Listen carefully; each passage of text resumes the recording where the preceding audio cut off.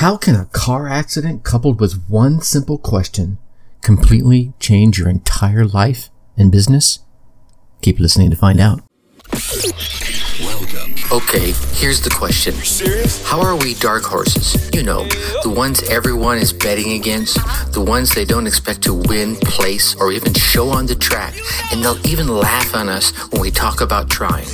How do we show the world our greatness and triumph? Come on. Well, that's the question, and this podcast will give you the answers. Let's go. This is The Dark Horse Entrepreneur. My name is Tracy Brinkman. And push it out. My guest here today is a business mentor, serial entrepreneur, speaker, best-selling author of The Side Hustle Millionaire, and host of his own podcast, 365 Driven. He's known best, as I remember it, for being the co-founder of LS1 Tech. And correct me anywhere along the way if I'm wrong here, which was an online automotive community that grew to one of the largest of its kind. I think it was like 300,000 members, if memory serves, and then turned around and sold that for a few million in about 5 years after you kicked that off. And what caught me, the kicker for me, was he did all this that was his side hustle that he had going on. He was doing that on top of leading a successful corporate career where he's got 27 years in the oil and gas management, $100+ million in projects, did some scaling of project management and business departments, some consulting in Fortune 100 corporations. I think the list just continues to go on. And about 5 years ago, in 2015, decided to focus solely on your side business and left a six-figure plus salary corporate America career to do that. Got your science degree in business of science in medical engineering from the University of Houston, also certified project manager. And here's one of the things I think I actually liked a lot, because I've done this myself, is serving as the president of Toastmasters, which is, for those that don't know, is a public speaking and leadership program. I was lucky enough to do that in my Coca-Cola days. And if he's not, cranking away, building his legacy 7 days a week. We were just talking about, seems like the weekends slow down a little bit. You'll find him and his wife exploring the world of high performance race cars. And I was cruising through your posts a little bit on your blog, and I saw a snapshot of your cars from some time back, and maybe we'll dig into that post a little bit. Let's welcome to the show here, Tony Whatley. Tony, thanks for coming on. Hey, Tracy, that was a long intro. You make me sound like I'm done a whole lot and I'm probably feeling exhausted now. I'm looking at, oh my God, I have done it. It seems like I just do all kinds of things, but you're right. I think that's one of the things I have a very strong background in, is just being able to evolve and understand that our current goals aren't necessarily our long-term goals, and that it's okay to change and keep evolving and keep improving. And that's really what I teach other people now with 365 Driven. The name literally just means being daily driven to do things and improve on a personal level or a business level or success level or relationships level. So thank you for that long intro. You did your research, and happy to bring some value to your listeners. Absolutely. Thanks so much. And actually, that's one of the things I really that caught my eye about some of the things you do, is that it's those baby steps. I think so often so many folks are out there looking for that, what's that one thing I could do that could just change the world? And it's like, I think I'm with you on the, if you just do something every single day. I know I gave this long intro, but let me just turn it over to you to tell your story from your perspective, how you came up into where you're from and where you are now. I guess going back, I grew up lower middle class, two hardworking blue-collar parents. My dad was a U.S. Marine, served in Vietnam. And then when he got out, he worked the rest of his career in the oil and gas industry here in the Houston area. My mom, Japanese immigrant, she came over and she worked in the public school systems as a cafeteria worker her entire career. Both of them happily retired now, living their life, doing things and traveling around the world. But along that way, I had two very disciplinarian parents. So you got to realize my Marine dad, sergeant, and then my mom, being Japanese immigrant, very, very hard on the studying. So I had a very disciplinarian thing on the education side and on the just being a leader and being a good human and being a leader side. And that's the combination of the discipline that I received. I probably resented it a lot when I was young, but I grew into habits and doing things. And what they really taught me as good parents was that if I wanted to achieve anything, that it was up to me and that there was not going to be any handouts. There's nothing fair in life. And if you wanted something, you had to go put the work in and figure things out. And that's what I did. I put myself through college. I didn't have anybody paying for that. Got the engineering degree. And that was an early thought about mine, was just trying to get to the six-figure mark that most people really think that's elusive in the United States. The American dream, make six figures. If you can cross $100,000 a year, like you're living the dream. And I get it, because I believe the average right now in the United States is somewhere around 48,000 a year. So that's nearly double that. But I'll tell you that you got to set your goals a little higher. And it's okay to think about making that first $100,000. And there's several ways to get there. And by all means, go pursue those to get you there. But understand that that is not the end goal. And that's the complacency trap that most of middle class America falls into, is they usually make it between 100 to 120. And this is what I've seen even in the corporate levels, hiring people at that range. They usually get to 100 to 120. And they think that they've achieved the American dream, and they flatline and they quit growing, and their bellies grow more than their bank account does. Yeah. And they basically stop living, and they lose the hunger that got them to the success that they achieved at that point. So what I always teach people is that you got to stay hungry, even no matter how successful you are. The guys I learned from are multi-millionaires on the verge of becoming billionaires, and they're still hungry, and they're still competitive, and they still have the excitement every single day when they wake up looking for new things to work on, or things to change the impact or create a legacy for themselves. So you always have to retain that and understand that we are an eternal life of growing and improving. And you do that by reading, you do that by experience, you do that by challenging yourself and trying to not avoid the fears or the things that we procrastinate, to go after those things to improve ourselves on the other side. Whew, there was a lot to there's about 70,000 little tips inside there. And if I ever want to sit down and just unpacking them, it's just, I heard being a leader and being a good human, right? You learned from your mom and dad, the disciplinary factors about building habits. My father was a 23-year Army guy. I know we had a number of friends from different, arenas, all four of the service lines, and they would always tease each other. But man, don't start knocking any of the services, because they'll start ganging up out to you together. That was a big thing. No handouts. Life isn't fair. One of the things that stuck while you were talking was about don't lose your hunger. Stay hungry to keep your belly going slower than your bank account. What is it you're doing these days to stay hungry and keep that fire burning? I think true success does not come based on a financial windfall that's in your bank account, or the size of your portfolio, or the list of assets that you own. I've made the money. I've made millions of dollars building companies, selling companies, helped other people become millionaires themselves.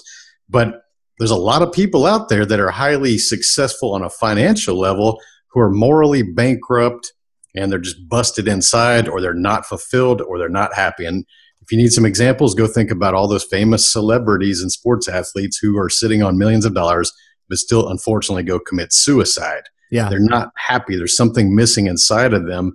And they think that they can pursue money to create some kind of happiness. Mm-hmm. And I'll tell you that life is definitely easier when you have money, because your problems are a little bit bigger problems. You're not worried about paying the light bill or missing a meal for the next week. Right. So you have different problems, but your problems, I would say, are better problems. Everybody's got problems, no matter how successful you are. But if your problem is lack of fulfillment, lack of happiness, money will not solve that. And I'll tell you that we all know people who are very wealthy who are just real jackasses. And we know people who are broke who are extremely happy. So there's no correlation between money and happiness. If you're a miserable broke person, you're going to be a miserable rich person. If you're a happy broke person, you're going to be a happy rich person. So you got to go figure out what creates that internal fulfillment. And for me, it's giving back. It's teaching other people and empowering other people to get the courage and belief in themselves and find some confidence to take the steps that are going to get them to their own success. So I don't believe there is a true success without a succession plan. So if you've made it to a personal level where you think that you can start helping other people achieve to make the same level as you, it's up to you to do that. And until you do that, you're really not going to discover what fulfillment truly is. Yeah, I don't disagree with you at all there. I was it was funny as you mentioned if you're an unhappy poor person, you'll be an unhappy rich person. One of the things I had in here originally to ask you was, your problems go away, and you already answered that they don't. I think it was many moons ago I read or heard at one of the Anthony Robbins performances he does with those arena full of people. It was down in Atlanta. Gosh, back in the 90s, I was watching him. He says, your problems don't go away, but you can arrive to your problems in the limo or, in the busted up Pinto. Okay, I think I'd rather arrive at the limo, but yeah, if you're unhappy going in, you're going to be unhappy coming out unless you're doing something that works for you. And now your shift from obviously oil and gas into, I guess I'll call it more of a coaching and personal development arena. Share with that how you rolled into that over time. That's a good one. I've always been the mentor type. I've always been the coach type. I've always been the teacher type. That was even going back to my childhood. Even me playing sports or doing things like skateboarding as a kid, I was always excited about learning some new trick, mastering it, and then teaching my friends how to do that. So that's embedded within me, is to be a teacher. But when we kind of talked about the $100,000 mark to go achieve, I realized that being a teacher is not going to really get me there. It's going to take me an extremely long time to do so. So I became an engineer, because we always heard about be a doctor, a lawyer, engineer. And I liked cars. So I went to engineering school. Now, getting into the oil and gas, and that was just a result of getting the engineering degree and being in the Houston area. It pays extremely well. I liked the people I worked with. I enjoyed the projects that I managed, really high tech, like big dollars. A lot of things I learned in the corporate level still apply to small business. It actually makes small business easier. I was very fortunate to have a lot of leadership training, a lot of systems trainings, process trainings, safety, risk analyses, all these different things at a the highest of levels, to be honest, because we're dealing with environmental factors, life and death situations, hydrocarbons, international governments, and the politics that go in between, a lot of different things in the high levels of oil and gas projects. That carries down into business. So I wanted to be in automotive my entire life, being a car guy. So I started businesses on the side starting back in 1998 about how to create businesses in the thing I enjoyed, which was cars. That's where I made all the money. Okay. So I built the community that you mentioned. It grew to 300,000 members, built another one that grew to 260,000 members, built another one that grew to 100,000 members. And if you can attract eyeballs to what you're building, you can generate advertising revenue. And that's really the same business model that social media today uses. Facebook, Instagram, you see ads go across. We were doing the exact same thing 20 years ago. So I knew if I could grow the audience by influence and giving them some value to keep them coming, I could grow this company out and create ad revenue. And that's what we did. Now, how did I start teaching is different, because as I started to gain more success, people keep coming up to me and asking me, hey, how did you do that? Teach me about this. And this is while I was working. Sometimes it would be coworkers that would see what I was doing or what I was driving and say, how can you afford that? We have the same job. It's like, well, because my side business pays me more than this career does. And that's the truth. For about 10 years, my side businesses, which people call side hustles now, was paying me more than my six-figure engineering salary.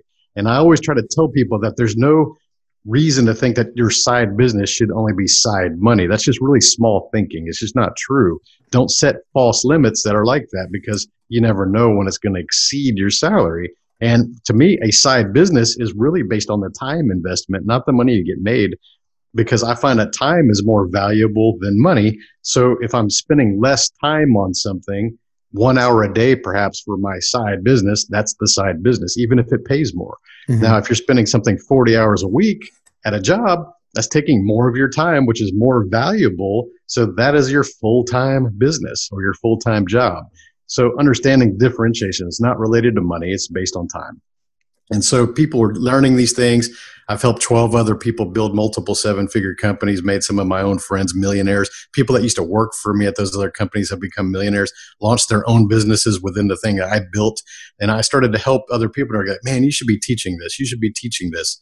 And Tracy, to be honest, I didn't need to put myself on camera because I was scared to put myself on camera. I didn't need to go stand on a stage because I had stage fright, and I could just avoid that entire situation and still have a very comfortable life, still have a job, still have a company, still have a family all these excuses that were really convenient for me to hide from actually doing what I should be doing. And then I was in a major car accident in 2015 while I was racing, and that shifted my entire mindset around. I wasn't doing enough. Because once anybody goes through that mortality exercises and really start to think about, if you were to die today, what would you be remembered like? And you start to think about that. And for me, it would have been, Tony was a nice guy, had a bunch of cool cars, gone too soon. Very simple, but what that really showed me is that I was not living up to my potential, because that's very shallow when you think about that. Just being a nice guy and having cool cars. Yeah, a lot of people would aspire to be remembered as being nice and have cool cars.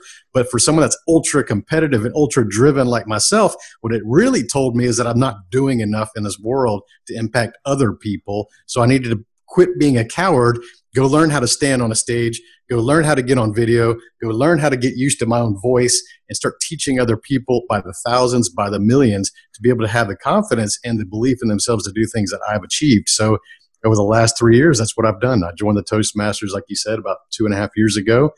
I started just taking it very seriously. I went through every single day for a year. 365 days, I made videos on my social media platforms just to practice the things I was learning in Toastmasters, because everything that you learn in public speaking skills, all the strategies, the vocal variety, the tonality, the way you hear me speaking right now, the clarity, not saying and you know and like and all these words that distract from your message.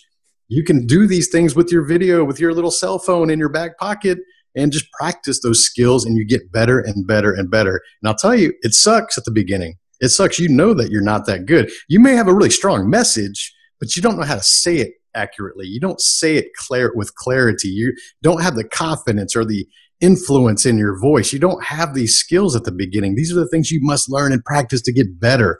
And that's what I did. So people kept seeing me, and they were following me along on the journey, and they were saying, like, man, you're getting better. Then 6 months in, Tracy, the group asked me, hey, why don't you go perform and enter the spring contest and compete against other public speakers? And here's a guy who was deathly afraid of public speaking, had stage fright, I've experienced it times in my life, that was going to go compete in a public speaking thing, would literally be criticized with clipboards and papers and things. It's like, are you kidding me?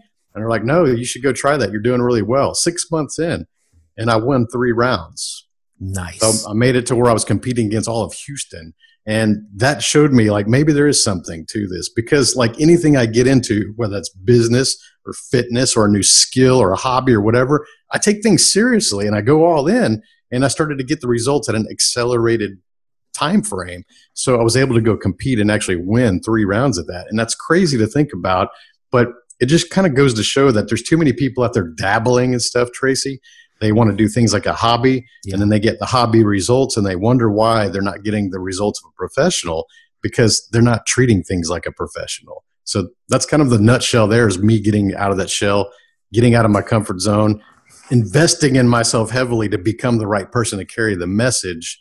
And now that's where I'm at right now. Absolutely. And then, through all that, obviously, I know, especially the Toastmasters arena, there's those building blocks, right? It's like you start off with that first CTM manual, the Certified Toastmasters manual, to get that first award.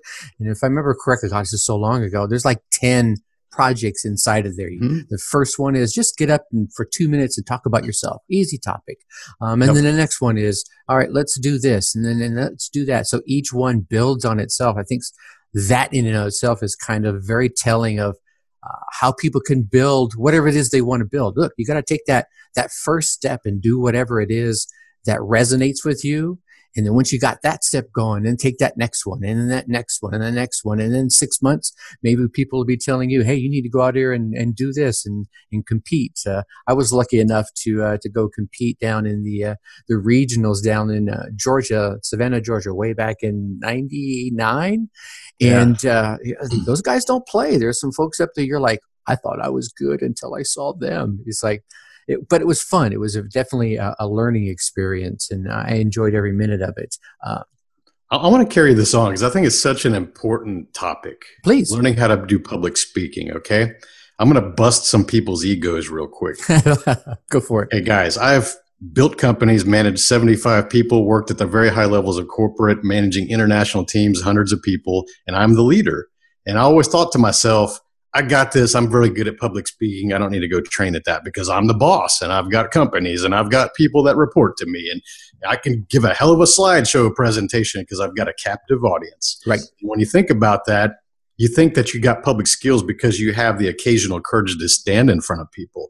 And that's what most people think is public speaking, just having the courage to stand in front of people. That is not even close to what public speaking is. You as a fellow Toastmaster, you realize, understand that speaking and being influential and using your voice properly to get your message across and being a leader on top of that is far more than just the confidence to do so. So if you go to the speaking events that we see that pop up once in a while, you can see who's invested in themselves as a public speaker and the ones they just think that they have the confidence, therefore they deserve or feel entitled to a place on stage. Agreed. Because the ones who have not trained will get up on stage and they'll say things like, and you know, guys, and I was doing this, like, you know, and you can count the ums, and it starts to distract from the message, and you realize this person has not had a single minute of training in public speaking. Therefore, they do not respect themselves or the audience that they're standing in front of. So if that is you, I want you to go pay attention to that and go learn. I wish I would have joined Toastmasters at age 18 instead of 45 when I joined, because I realized that the value of public speaking and having that ability and the confidence would have served me my entire life. And as much success as I had already seen, it would have been amplified just by having the confidence to be able to get out there in front of people and learn how to speak with influence and energy and emotion and conviction and use the right tactics to be able to create that influence or persuasion. So these are incredible tactics that you must learn, whether you're speaking one-on-one to somebody like this podcast, or standing on a stage, or being on TV, or being on the radio, or just speaking to your people that are on your team that report to you. Is a powerful, powerful way of effective communication. It's something you must learn. It's not just being the occasional courage to stand there. So that's you. Get out there and go stand in front of some people, get some lessons. Amen to that. And I think one of the cool things about that particular program, and I've been to that one mostly, and I know there's others out there, is that it doesn't always just focus on the single fact of standing in front of a group of 1 or 100 people. I know when you're in we'll speak to Toastmasters because that's what we have the experience in. When you're in the meeting, you're given these little assignments of, okay, it's your job today to critique that person that's going to be given the speech. So now you're learning listening skills on top of that. Absolutely. And gosh, and you mentioned it specifically. It's not just about the speaking of the words. It's saying them right. It's saying them with conviction. It's saying with the tonality and the pace or the speed at which you want to get your listener influenced.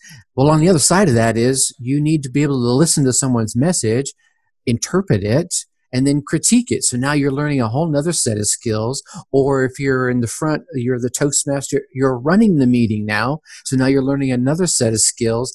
And then you can go into and become a part of the organization and be the person in charge of the education, or the president as a role I know you've served, or you go on to be an area governor. So now you're working with multiple groups of different It's a phenomenal organization, and everything you can learn from just being there, it's phenomenal.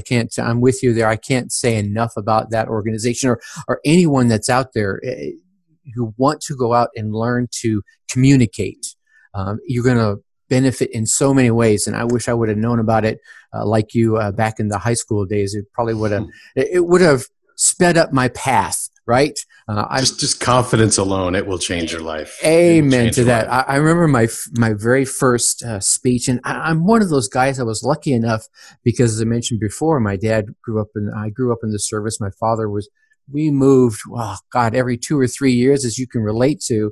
And so coming up as a kid and that being the Army brat, I developed a little bit of a sense of humor as my connection to anybody I was meeting for the first time. And so getting in front of people didn't bother me at all. I could do that. So when I got to my first meeting for Toastmasters, I'm like, man, I'm going to smoke this. This is no problem. And I gave my 2 or 3 minute speech, and you get these little pieces of paper back from everyone in the audience, and it's their little critiques. Here's 2 things you did great, and here's one room for opportunity.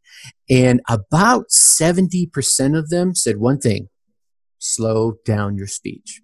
Ooh, yeah. And, I was like, coming out of it, I sat down in my chair, my heart was still beating. And I Yep. was thinking to myself, I'm going to read through these as soon as I wanted to pay attention to everyone else. I wanted to read them right away.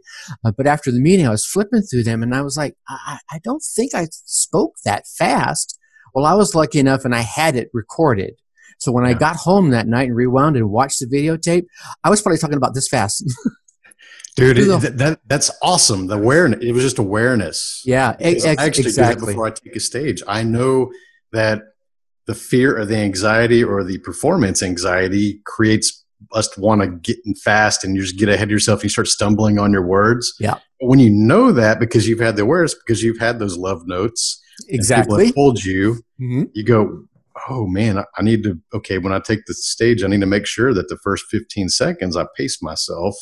That way I go into the rhythm sooner instead of the nervous energy. And most people do lack that. And that's another thing. I can go see people who are, call themselves professional speakers and they get on the stage and they basically do exactly what you said. And they're kind of like falling apart and stumbling over their words. And sometimes they just mispronounce things. It's like, wow, you've never trained, have you? And it blows my mind how many people just rely on courage alone to think that they have public speaking skills. And that's, one of the things for dudes is the main thing that men have a problem with is speaking very monotone and mono volume and mono speed. So if Tracy and I had not had any training in speaking right now, our conversation would be really boring because I would be speaking like this and Tracy would be speaking like really fast, like he said we never saw that because he's nervous, but and it would just be like one speed, one volume, one pitch, and it would have been like super boring monotone. Yeah. Yeah, we don't want none of that. We don't want any of that. How about that? None of that. We don't want none of that. I'm going to loop this back around for my dark horse entrepreneurs, which is the folk.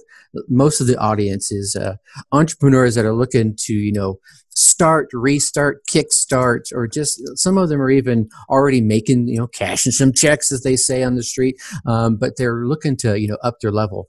If you had to start over today. All right. You still have your knowledge, but you don't have any of your connections or the current cash that you have. What would be the first thing you do? I always like online businesses. I gravitate towards online businesses. And that was actually a mental block that I had to get out of earlier in my entrepreneurial journey. Because when you grow up without money, you hear things that it takes money to make money. And you think that people need to have money to start a business. And when you're young, in our generations, Tracy, we thought that a business owner meant that you had to go set up a brick and mortar shop on Main Street and put your last name on the window. Right. That was a business owner.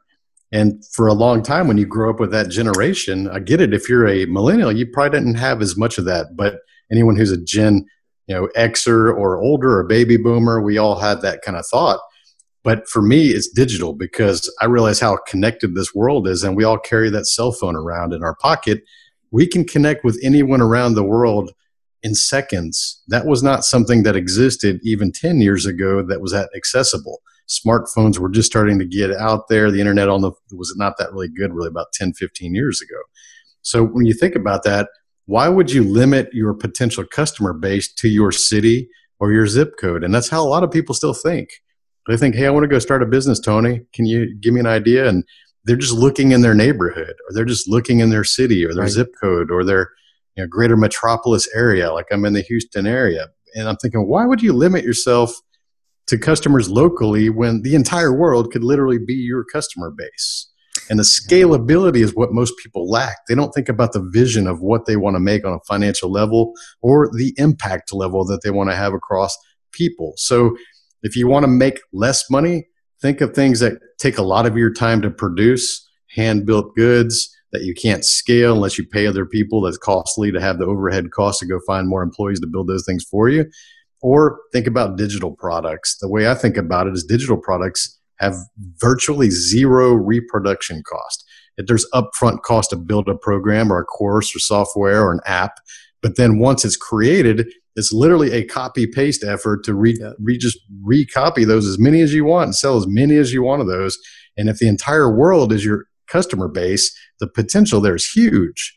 So you got to get away from things that consume a lot of your time. Again, we talked about time as being more valuable than money.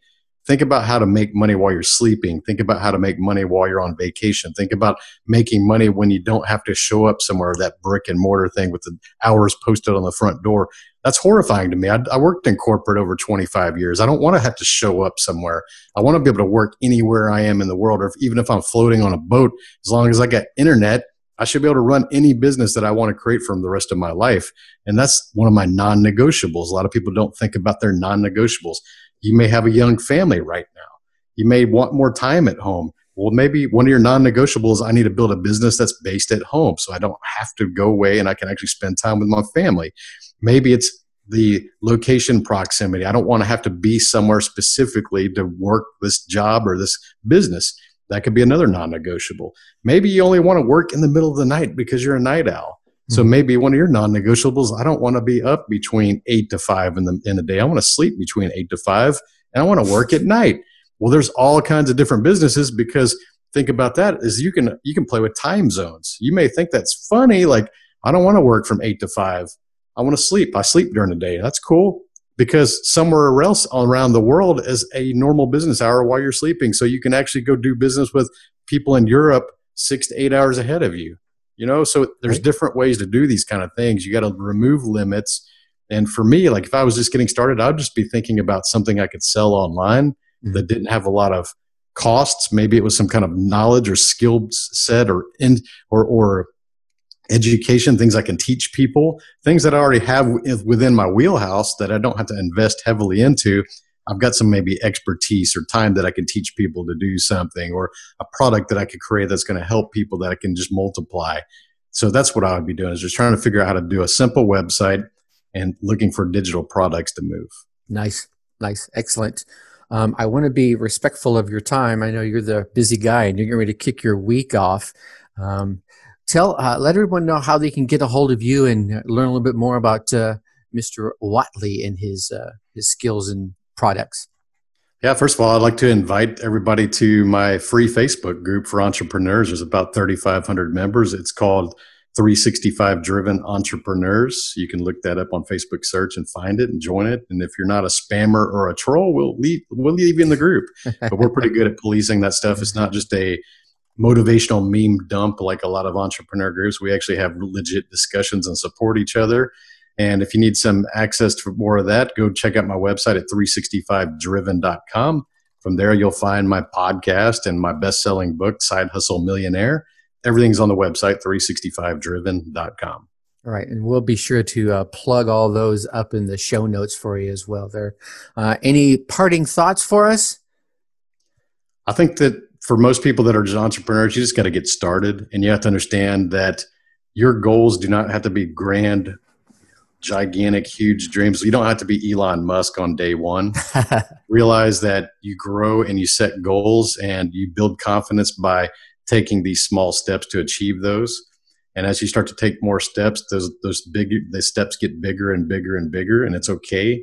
There's nothing wrong with you if you're not thinking about becoming a millionaire day one. You may be just thinking about you wanted to make that 6-figure mark. And then maybe you want to make multiple 6 figures. And then maybe you want to start to scale. Then all of a sudden you're at 7, then you're at 8.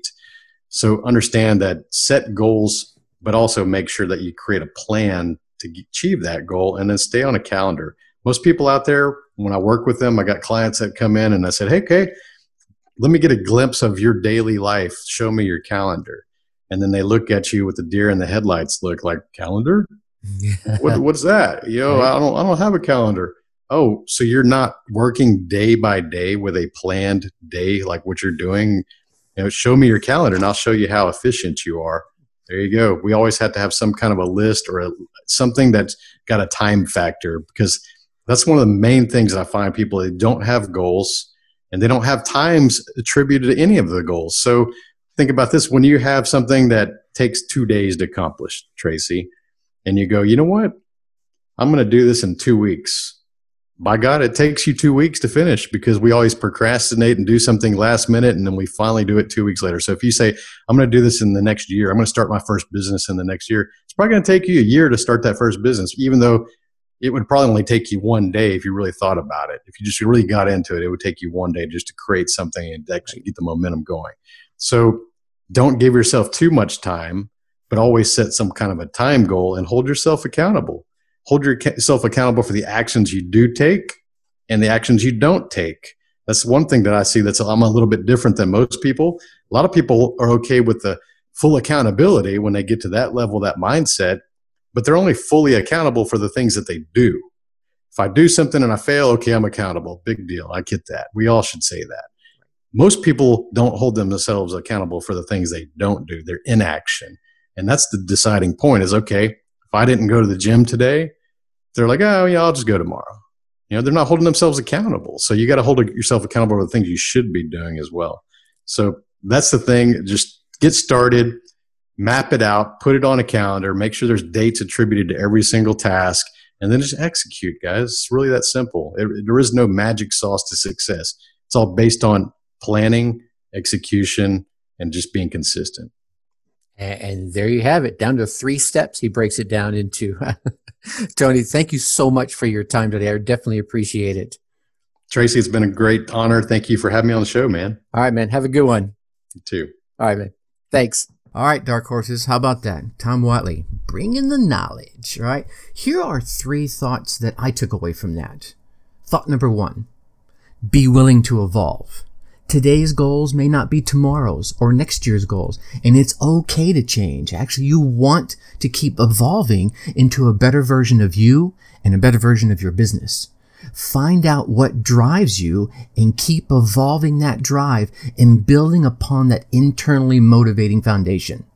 Evolve out of your comfort zone. Tony used Toastmasters in his example to improve his on-camera message. He stepped out of his comfort zone and evolved himself and his message to the point they actually came to him and said, you need to go compete with a skill that he was afraid to use only 6 months prior.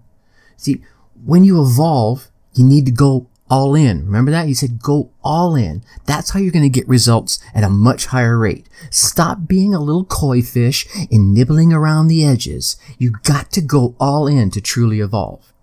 Set goals and remember to calendarize them. Hold yourself accountable, not only for the things that you have done, did do, whether they failed or not, but for the things you're not doing as well. Thought number 2, if you want to achieve anything, yep, it's up to you. There are no handouts. But you're going to need to set your goals a little higher so you can avoid that complacency trap he mentioned, right? Avoid letting your belly grow faster than your bank account. I would even go so far as say avoid letting your belly grow faster than your mind by keep challenging yourself. And in those self-challenging moments, don't set false ceilings, right? If you think you can hit 100K, then set a goal for 200. And I'm just throwing that out randomly because if you don't reach 200 and you actually reach 100, you're still going to be happy, right? What happens if you actually hit that 200? Imagine the confidence and the fulfillment and the rewards that will come along with that. Thought number 3, true success isn't based on your bank account. Now, don't get me wrong. I've had money and I haven't had money, and life is much easier when you do have it. Like Zig Ziglar says, money isn't as important as oxygen, but it's right up there with it, right? If you're unfulfilled, having cash isn't going to change how fulfilled you feel. What creates that internal passion and drive inside of you? I would urge you to push your hustling or your side hustle in that direction. See, you can turn your side hustle into a primary stream of income, but the key here is to build something that you are passionate about that will bring in those rewards of fulfillment, happiness, and of course, cash. And remember to help others along the way. That really doubles the fulfillment in my personal perspective. So what did you learn out of this? I would urge you that whatever you learned, all right, whatever nuggets that you took from this, take a moment today and put them into action.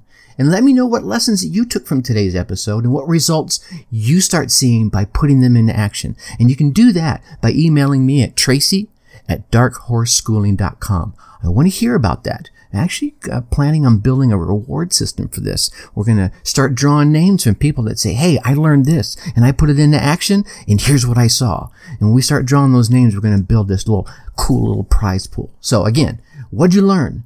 What did you do to put it into action? And what results did you get? Email me at tracy@darkhorseschooling.com. Until then, I'm going to leave you as I always will. Think successfully. Take action. Peace. Thank you for listening to the Dark Horse Entrepreneur Podcast. And you know this. Thanks for tuning in. Check us out at www.darkhorseschooling.com. All right. My name is Tracy Brinkman.